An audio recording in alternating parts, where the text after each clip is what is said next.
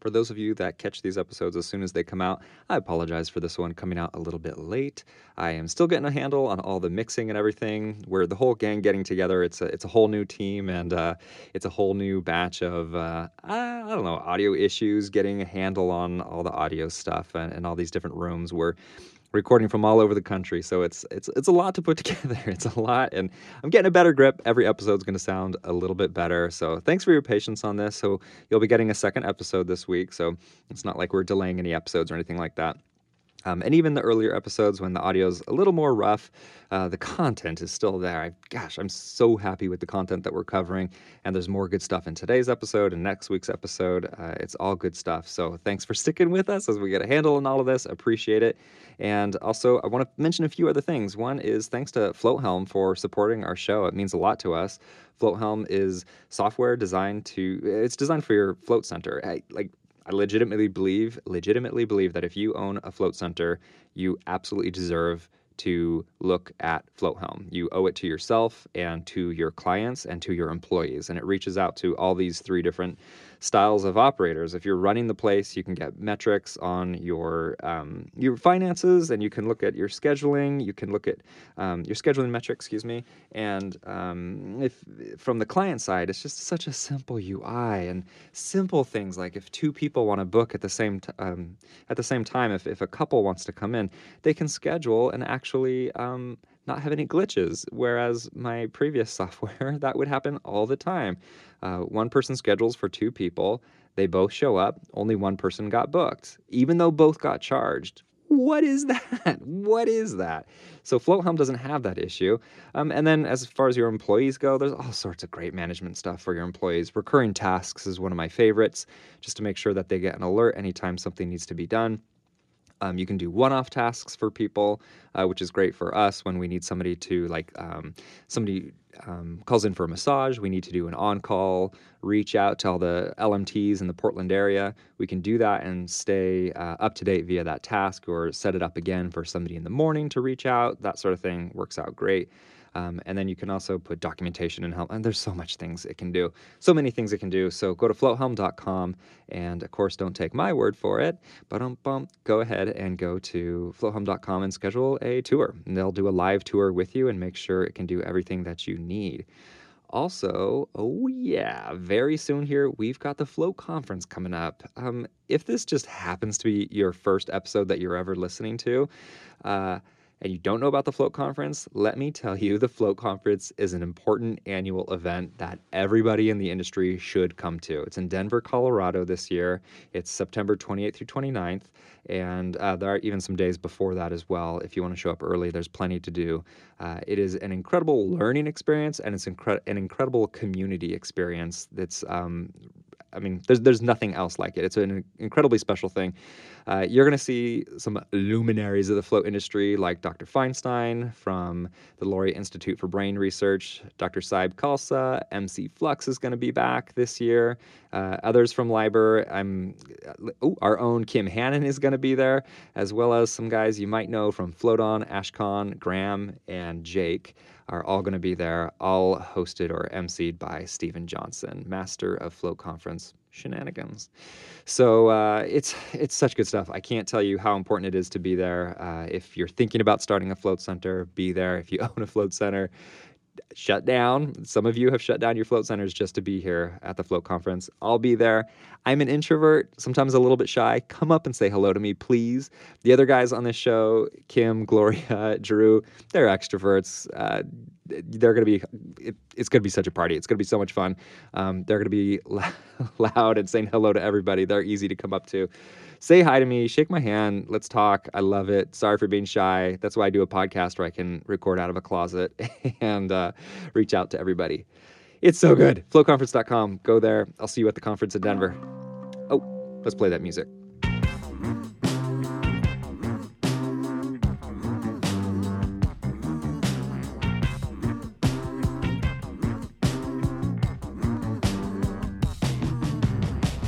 Welcome to Art of the Float, where float centers thrive. I'm Dylan. I own the float shop in Portland, Oregon, and I had an employee quit on me this week. I am Drew. I own New Hampshire Float and I had an employee quit on me about a month ago. I'm Kim, and I own Tsukino Float Center in Salt Cave in southern Indiana, and I don't have employees to quit yet, but I have an intern who's about to wrap up his program. And I am Gloria Morris, and I own Float 60. The last employee that quit willingly was in 4 months ago, I believe. Cool. So, Kim, your husband's still working there? He hasn't quit yet? He hasn't yet. Oh my gosh, if that man ever decides to go, I'm done. Fortunately, I don't see that happening. Oh, yeah, good balance, right? Good balance. So people quit. It happens. Like we'd all like to say, like people stay with us forever. It's all good and hunky-dory. But it happens, and it impacts our business in a big way, right? I think, we were talking off air, and I think Drew actually brought up something that I had never even thought of, which is asking for more notice. Drew, do you want to talk about that? Yeah, so that came up because of the person who had quit, and it was a 2-week notice. And again, I'm a small float center. There's only 2 rooms right now, working on a 3rd. So we book out. I'm booked out a month. This whole winter, within the first week, the whole month was booked out. So to have only 2 weeks notice really scared me, because then all of a sudden I was going to be alone he was working roughly 20, 25 hours. So all of a sudden I thought, okay, now I'm not going to have a chance to go out and get lunch. I won't be able to run to the post office. I won't be able to run to the bank. I won't be able to, all those things that while he was there, people are floating, I can run and do. So, it was scary to me, to be honest. And I went back to the other employees that I have, and I basically begged them, please give me more than 2 weeks notice. If you can do that, this is why. And they understand, they see it. They see how, booked out we are. And they understand that all of a sudden, if they were to give me 2 weeks notice, I'm not hiring somebody in the next 2 weeks that can, appropriately help out in a way that would make it less stressful on myself. So I went and asked them for a month's notice. And I kind of jokingly bring that up every now and then. Like, are we good? You give me a month. If you got right, yeah, I'll make a little joke of it. And they get it. And there's like, we're all on the same page. But with the way things are, and just with the booking and how people can book out, far, they can book out 2 months, right? Mm-hmm. So, it's scary if all of a sudden, and because it takes a little bit longer to get people ramped up in something like this, you can't just take someone off the street and say, here you go. There's a lot more that goes on into that. True. So 2 weeks notice, I know that's the standard, but I'm going to continue to ask people when they come on, like, be very open with me about what's going on. I don't want you to work here if you're not happy. So let's talk about that, right? That's part of keeping that open dialogue. But I do, for my own personal sanity, if 2 weeks notice, I'm not hiring someone who can help me out enough. It's just going to be stress in 2 weeks. And now I'm thinking about the stress that's coming in 2 weeks. So I'm instantly stressed out, right? But yeah, I did. I went back to all my employees. I've hired 2 more since then, and I've asked them. And one of them already told me he'll be done in September. So, okay, great. We're on the same page. I can work with that. Cool. Yeah, that's some nice notice. I think that's such a big thing, though, whenever you're thinking about a small business. A lot of times people think about, and a lot of times these are entry-level jobs. And so that pay level doesn't always speak to the importance of the employee. Mm-hmm. And, in the corporate world, a lot of higher level positions have succession planning. And, succession planning takes weeks, months, and months just to plan, let alone the actual exit strategy and how someone is leaving. And to some degree, our little tiny float centers are often, needing a plan just like that. So I think it's hopefully when employees hear that, Drew, that they're also hearing you're important. And, that really speaks to what we had talked about in a previous episode about, retention and about, you matter here. You're not just somebody that I can easily replace. And it's a pretty big message to send to the employee to be able to ask them for a longer notice and to do it in a way that doesn't feel threatening, in a way that says, I support you as life changes. And just to follow up with that, I actually say to my employees at least once a week, I appreciate you. And when I'm saying goodbye, I don't just say see ya. I say, hey, thank you very much. I appreciate you. You're helpful to me. One of the things I learned in my previous career as a social worker is speaking words, even if you think they know, right? It's important to say those words because maybe they don't. Maybe they don't think they're important. Maybe they, who knows what someone else is thinking. So I actually do say, I appreciate you, and my employees, I would be shocked if they said that they don't know how important they are to me, and I do think that is important, Kim, and they feel that, right? And it's a part-time job for them; it's not a big deal, but for me, I get to go and run my errands. I can go have lunch. I can go to the chiropractor. These little things that I can do are so meaningful to me, and I make sure they know that, and I think that is important. Yeah, that is so good. That's not something that comes naturally to me. It's the Dr. Phil hour. I can open up and talk about how I wasn't raised with a lot of that kind of communication, and so I don't naturally give tons of compliments, and I assume people just know their own value. Well, as it turns out, people in their own heads, when not getting feedback, it tends to spiral downward, sure. Right? It generally doesn't go up to I'm a hero. So that totally is resonating with me. Yeah, I do.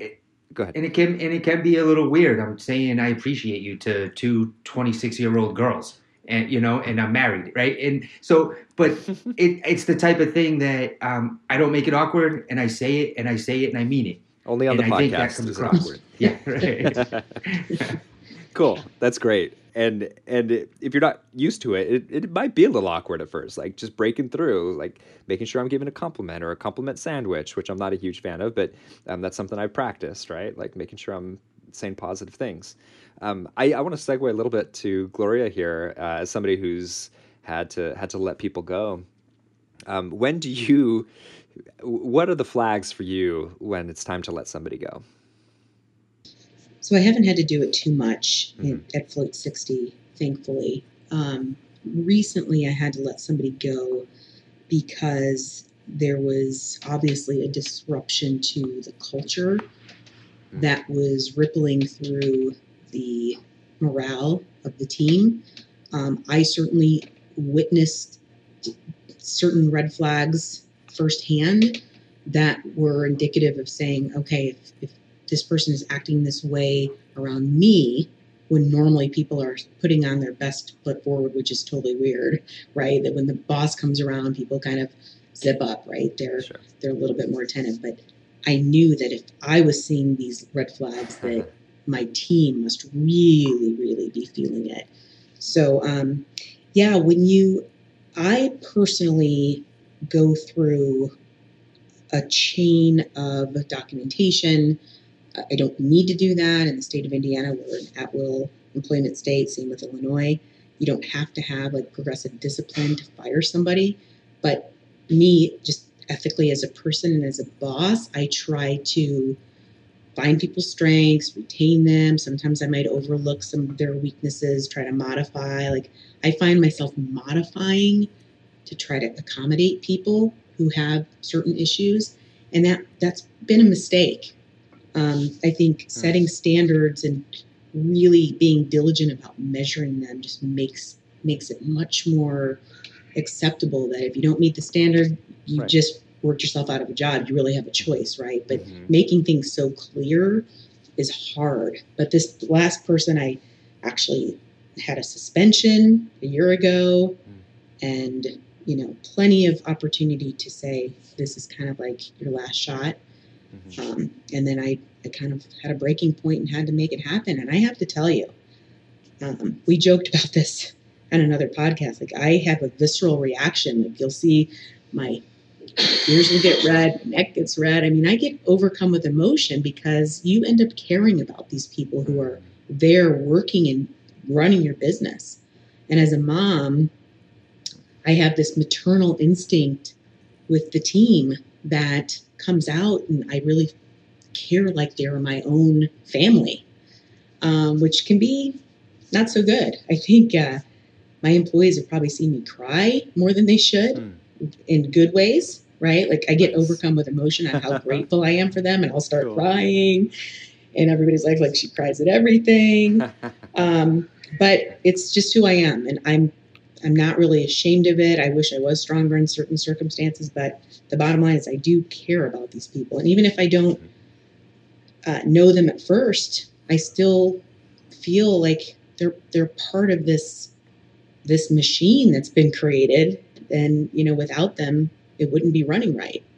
So I probably was a long-winded answer to your question, but oh, you covered us just great things there. I was flashing back to my second year of running the business where I would not sleep because I was just worried about making sure I could pay people's hours. Like I need to make sure that I can afford people's hours. Like the shop exists, now it's about the employees. It was the second year of sleeplessness. You just flashed me back there. Yeah, when you step back and you think, oh my gosh, I've created a company that feeds 26, 28 people and their families if they have them, it puts this tremendous amount of pressure on your chest. Right? So I try not to think about that too much and just try to knock it out and do the best we can. But I think about that often. You had mentioned a paper trail, and I'm not sure if you were saying it was good or bad, but and it's because I come from corporate. It's just in me to create that paper trail. We're also at will in Oregon, but it being documented, and even if we had a verbal communication about it, then an email saying this is to log, whatever, to this communication, and then we can go, okay, there was a paper trail. We can verify this, that this has been happening on these dates. Yeah, for sure. I'm a firm believer in it. I think the turnover happens though when people are unclear about the expectations on them, and then they get frustrated that they might not be given the right tools to be successful or comfortable. That's what I find contributes to the most dissatisfaction, aside from maybe lack of communication. Can you give me a real world example of that? So, like a flow facilitator? Yeah. So, tactically things like giving instructions for cryotherapy, for example. There's a lot of safety related things. And if they were kind of thrown onto the floor and kind of learning through other employees versus a training program, certification or something like that, they might not feel confident, right? Or maybe they've been trained through just kind of hearing 3 or 4 people they've worked with, and none of the spiel is the same. I think people are uncomfortable not knowing what is the right way, right? Cool. Yeah. And I think that goes for first-time floats too, like the orientation. The last team meeting we had, we actually did role playing where we split up into groups of 2 and heard each other spiel, and everybody's kind of saying a different thing, which is okay. I mean, we want to have people's personalities to come out, but we have to have these like fundamental must-haves. Hallelujah. You're preaching to the choir. Yes, I love it. Right? Because if they don't have that, then they're not sure and they're uncomfortable. Yeah. They just don't feel confident, and that comes out. They're going to go talk to clients and not feel confident. And that's not what you want, right? Exactly. You want a director. Yeah. Yes. I just want to mention that we have had employees go through like the very bottom of like, you're on probation, like this is it, we got to see improvement, and had full improvement. Like, yes, that is completely possible, which I think sometimes it seems like it's not. Like, if this is only a downward trend, people can rally and find themselves. That totally happens. I don't think it's coupled with just disciplinary action. I think it's coupled with heart, I want to say a schedule, but a plan of attack of how to improve things and connecting with them. Like, why is this happening? Why is there a lack of this? Not just, here's what's wrong, improve it by X date, But yeah, it can happen. For sure. Just want to put that out there. Can I ask how many full-time employees you each have? Because I don't have any. I only have part-time employees. So I expect that there will be, 100% turnover rate for me. On a long enough timeline? Yeah. Right. We are short-staffed right now with 6 full... Well, I mean, I wouldn't say... They're not full-time employees, but regular, get employees every week. Hours every week. But like 30 to 35 hours? No, some people are as low as 15. Okay. Yeah. How about you, Gloria? I believe we have about 8 people that work anywhere between 30 to 40 hours a week. It kind of fluctuates, but yeah, there's at least 2 to 3, and that's including myself, at each location, which I like. And I think that's a topic for another time too. Like when you hire people, I've gone through this battle of, I'm going to beat her. Whoa, wait, yeah, that's my dog. She works for us, by the way. So that was all meant to be in the podcast for those of you listening. That was not an accident. She's like, hey, I work here too. She's not actually free. We added that in post. We wanted that bark in there so badly. Yeah. But I think I forgot what I was going to say. She threw me off my rails there. The whole concept of full-time versus part-time. To me, the investment that you make in training these people to work and represent your brand is tremendous, right? So you have to do the same amount of training for somebody who works 10 hours a week that you do to work 40 hours a week. At the end of the day, you're still 50 hours a week for those 2 employees, right? Right. To me, like investing in full-time people is a better investment for us. Cool. So I just think you have more comfort in the job. You have more camaraderie and connection with your teammates. You have more comfort and connection with the clients. And you're a priority. As a business, you are the full-time job. You are the priority to them, not somebody cobbling 6 or 7 part-time jobs together, which I've seen, right? I see. So I think that's an interesting dilemma we have. I would love to have more full-time, but then I have benefits too. So it's much more expensive to do that. But yeah, it's That's nice. Interesting. I like that. I like that perspective. Cool. So Gloria, I'm curious. Have you noticed a trend of more turnover for your part-timers versus your full-timers? Part-timers for sure. Yeah, I would. Agree. I don't have any turnover except for one for full-timers, and she was with me for 3 years, and God bless her, she's missed, Lisa. But she still keeps in touch. She wanted to come back and deep clean. I don't know what is wrong with her, but she's sick. You said yes. And I'm like, yes. no, you say yes. I would let her. Yes. But when someone asks if you're a god, part-timers, it's just a cadence because we hire so many students. So we just kind of expect we're going to have turnover in the fall. Like my son's going to turn over. He's 18. He's going away to college. He'll stop working in probably another month, and it's just expected, right? Right. Yeah, then you got to start all over again. I mean, it's a big investment. So we're investing in professional online training so that it's consistent. That's part of what we were working on today. I've been working on this for 2 years, by the way. Sometimes it's a priority, sometimes it's not. But we really want people to have consistency. And when you know you're going to have turnover, you really need to invest in some kind of program because it's just difficult to deliver the same messaging and standards and make it consistent with the other team members. That's really interesting, Gloria. I don't know that everybody listening to the show is going to be like, yeah, I need to invest in that as somebody who's, maybe has 1 or 2 employees or a small number of them. But that's something that I've been experiencing myself is inconsistent training. And even with a manual, I've noticed whoa, that intro was not how I feel like an intro should have gone. Or the little things how come the neck pillow's over here? What's going on with that? I think I would make the argument, and I guess this is just the way that I thought about things from the beginning. Investing in that cannot do anything but wonderful things for your business. And it just creates a piece of documentation that you can hand over if something happens to you, right? Going back to the question, are you an owner or an operator? If you drop off the face of the earth, then what? Right. And guess what, people? It happens, right? People drop off the face of the earth or things happen. And what happens if you can't go to work tomorrow? What happens to your business that you've invested all of these hundreds of thousands of dollars in?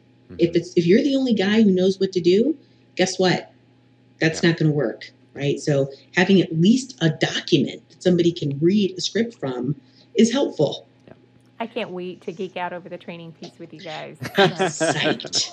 Kim, you and I are going to be like bonded even more over that. I know. Oh, I think that's important to world. I think that's important to point out, Gloria. You have 3 locations, a lot of employees, so you're talking about doing something online.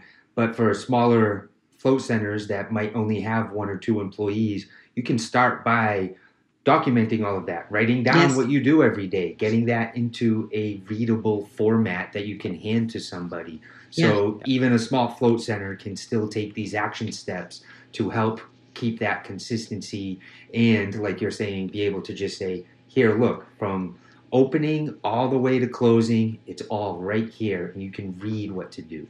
Yeah. For sure. And I think putting it online doesn't mean like it has to be a formal educational, curriculum, but even putting it, if you use Helm, putting it in the guide online, just so that it's there. We tried that in the beginning, then we kind of got away from it, but I still think 1 employee, it's worth it. I agree, and it might seem like a menial task, or I don't have time for that, but get ahead of it and go forward from there. So this is a great topic for our training episode, which I'm sure we'll do at some point. But I want to get back to letting people go, where the real joy is. No, letting people go is always sucks, by the way, because like Gloria said, and even if I don't feel it the way she does, I think everybody feels this sense of, I will say it, like a sense of family, like just, or bond, caring, community. To have to let somebody go is brutal and absolutely will shake you to the core. And to some degree, it doesn't get easier. Like I think it's easier to go through the motions of it because you've done it before, but it always hits the heart, and that part's never easy. Gloria mentioned the idea of it disrupting the community. I think I'm using different words, but I would say that is the number one reason of letting somebody go. They just shake the boat so much, everything is off kilter. And they might, like, I don't know, we have like 5 or 6 float centers here in Portland. They could be a perfect fit at one of those other float centers, but in this particular company culture, it's not working this way. That person has to go. And maybe if we had started with that person, that would have been different and the culture would have grown from them. But at a certain point, that just doesn't fit anymore. And again, like Kim and Drew, they have to vibe with you, right? You have to still look forward to going to work. I have, as the owner, gone into work going like, oh man, I don't want to work with this person. I did not start my own business to feel like I don't want to go to work. That sucks. So make sure that you bring people on that you want to spend time with. But other things, timeliness. Like if you can't show up to work on time, you got to go. If you're opening and people are waiting at the door and the door's locked, that has happened to us. I feel like grounds for immediate termination, right? Yeah, and I did fire somebody at the door, actually. She showed up for work. I was there and just told her to go on home. This was like within our first year of opening. And I think that can be tough for some people because if you rely on that person they help you out in other ways, sometimes you have to do what you need to do and not what you might want to do. Like, it'd be better to keep them around, but really the only person I ever had to fire, it was very inconvenient and it made my life extremely difficult. But it was the right business decision. Cool. And it was very, very difficult. And it still stinks. Like the whole letting people go part. Do you ever have like, and maybe this is more in our youth, but like the guy or the girl friend who's dating somebody and they're like, we shouldn't be together. This isn't good, or it's not healthy. He doesn't treat me right, but I can't find a place right now. Or, they have these excuses for why they're not leaving. And you're just like, get out. Everything else is going to fall into place. Maybe it's going to be tough, maybe not, but you got to go. It's the same thing here. You got to look out for yourself, right? You got to look out for your business. Right. You can't let these little excuses like, oh gosh, I just need those hours covered. Like, nope. It's bad juju. It rots from the inside. That's also really hard whenever you know that you've got an employee who has established some great relationships with your clients. When your guests love that person. We currently don't have employees yet, but Graham, my husband, just took a week off, and I can't tell you how many people came through the door, and when they saw me, and I'm usually the face on social media, they saw me, they're like, Where's Graham? And like, it just like smacks them in the face. And that's where, we rely so heavily on those relationships that you've got to think whenever somebody is leaving, all of that has to be played out too, of like, what do I tell my clients, when they ask about their favorite person? And, you don't want to trash that person. No. Just something, you've got to have something prepared about what you're going to say. And a lot of times people don't think that piece of it through either of, how do I tell them that such and such is no longer here? And you bring up another point that I just had to deal with, Kim, and that was, what do you tell the other team members? Mm-hmm. Do you tell them? Do you owe people an explanation? I like to protect people's privacy. In this case, a few weeks ago, I did feel the need to reach out to every single employee on the team to let them know that this action had been taken and that, I wish this person the best, and it was hard for me to make the decision, but it was the right decision, the whole thing. And I feel that was the right thing to do, but I did question myself too. So what's your feeling on that? But I'd like to get everybody's thought on that. I think that one, I'm with you, Gloria. You really want to respect that person's privacy. But there's also a lot of times you have a really close-knit team and they talk to each other all the time. They're texting, exactly they hang out after work. So that at some level there could be some conversations going on already. Could be. And so, and those departures could also cause a ripple effect that if this person left on, any kind of bad terms, then there's a little bit of damage control that has to happen. And so sometimes it is like just hitting it straight on of, there were some performance issues and this person is no longer with us. I'm happy to talk to you about any concerns that you may have, but you can't divulge the details of that individual person who's gone. Right. I'm on the exact same page. Very close to the vest. And that also is even for people who left. And this actually came up somewhat recently of having somebody leave, and another employee told me, well, this person left because they weren't getting paid enough. And I had whiplash. I was just like, oh my God. And with the number of conversations I had with the person who left, that was a component, by all means, that was brought up. But boy, was that a small piece of the reason that person is no longer working here. And I said, I'm sorry that's all that you've been told. I believe there are many more factors involved with this, and I can't say anything about that. So that person will just forever just know that one piece of information they were told while on shift. So that kind of sucks, but holding myself to that level of not ever overstepping my bounds is more important than their knowing. I think that also goes towards the customers, as Kim was saying. I've had people just change shifts, and then the customers say, "Oh, so and so leave," and that I think can also send a bad message if there's a lot of turnover, and you're the only constant, and all the part-time employees keep coming and going, or full-time employee. You just can't hold an employee. Yep. The customers also bring that up, and if they have established a relationship with them, they're wondering, what happened to Susie? Where'd she go? I really liked her. And what do you say to that person? Do you say, oh, I fired Susie. She can't show up on time, right? You can't say that. Right. So again, you have to be careful with what you say to customers, especially, the customers that you develop good relationships with, where you might feel friendly with them and might want to tell them a little bit of gossip. You have to withhold that. You can't do that.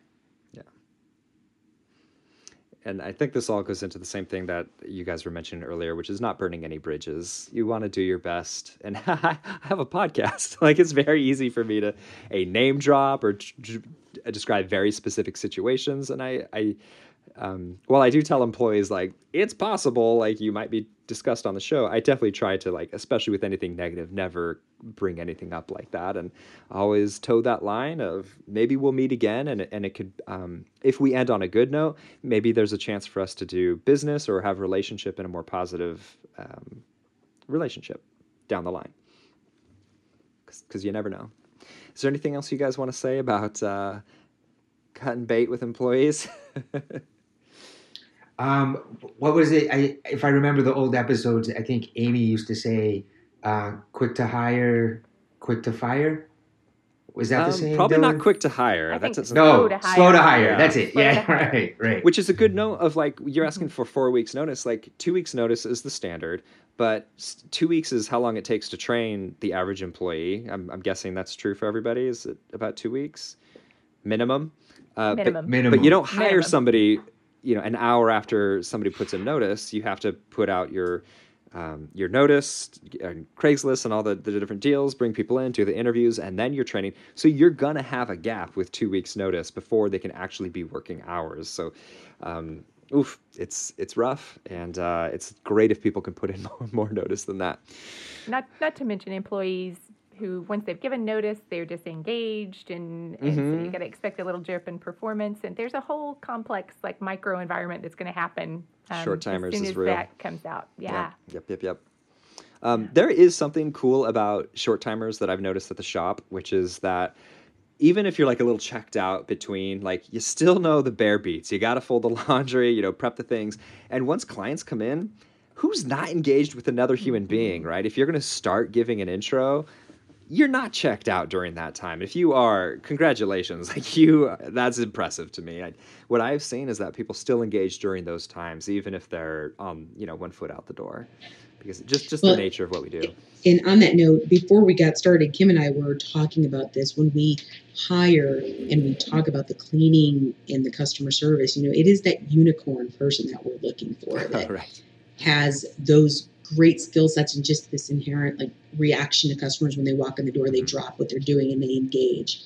I think we've made a mistake in the past focusing too much on the cleaning aspect and not enough hiring towards the service customer experience aspect.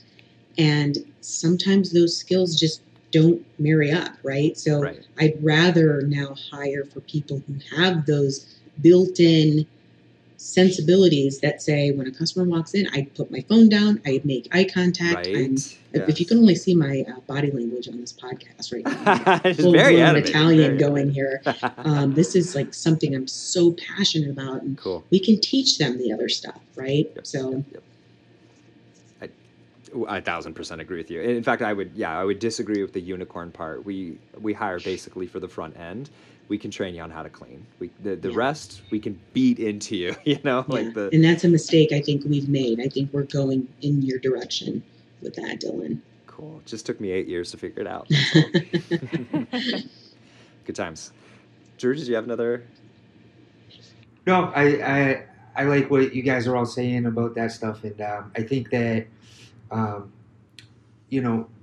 trying to, not that they're unicorns, but hopefully you're communicating properly with the people that you're hiring. You chose the right people to hire, and the person.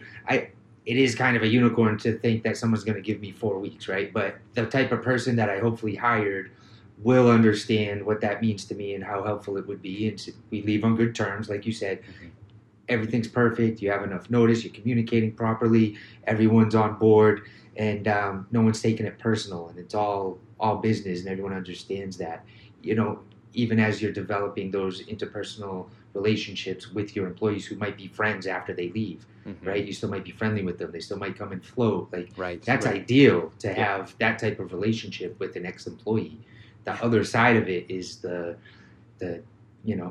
downside to owning the business if there's someone that you don't have that relationship with. But yeah, it's I guess it kind of goes back to hiring, right? Seems like you get the right people and you'll have hopefully the right experience with them. Yeah. But on a long enough timeline, you're going to have to let somebody go. I think any business is going to have to let somebody go at some point. Rarely is it clean. As clean as you might try to do it, somebody's going to feel burned. It's probably the person being let go. It's very common to feel like the victim when you're being let go. That's certainly been the case. And when I was let go many years ago, I think I was 18, and I was totally just becoming a terrible employee because I was just completely checked out. Pretty rough people as management. And when they let me go, what? Oh my God, how could you possibly? And that can just be such a difficult thing to do, to maintain that relationship. But all you can do on your side is do your best to end it cleanly, and navigate any fallout. Especially, I mean, if they're connected with your community, that fallout will exist or has potential to exist.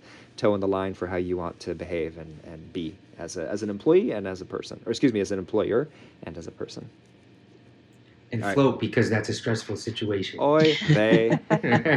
Try to take advantage of those floats. Amen. Drew, You need a float. do you get to work in 12-hour days? Do you get to hop in the tank? If I have an employee at the time and I can jump in during a cancellation, or I have to wake up early and go in and float. Yeah. Brutal. Yeah.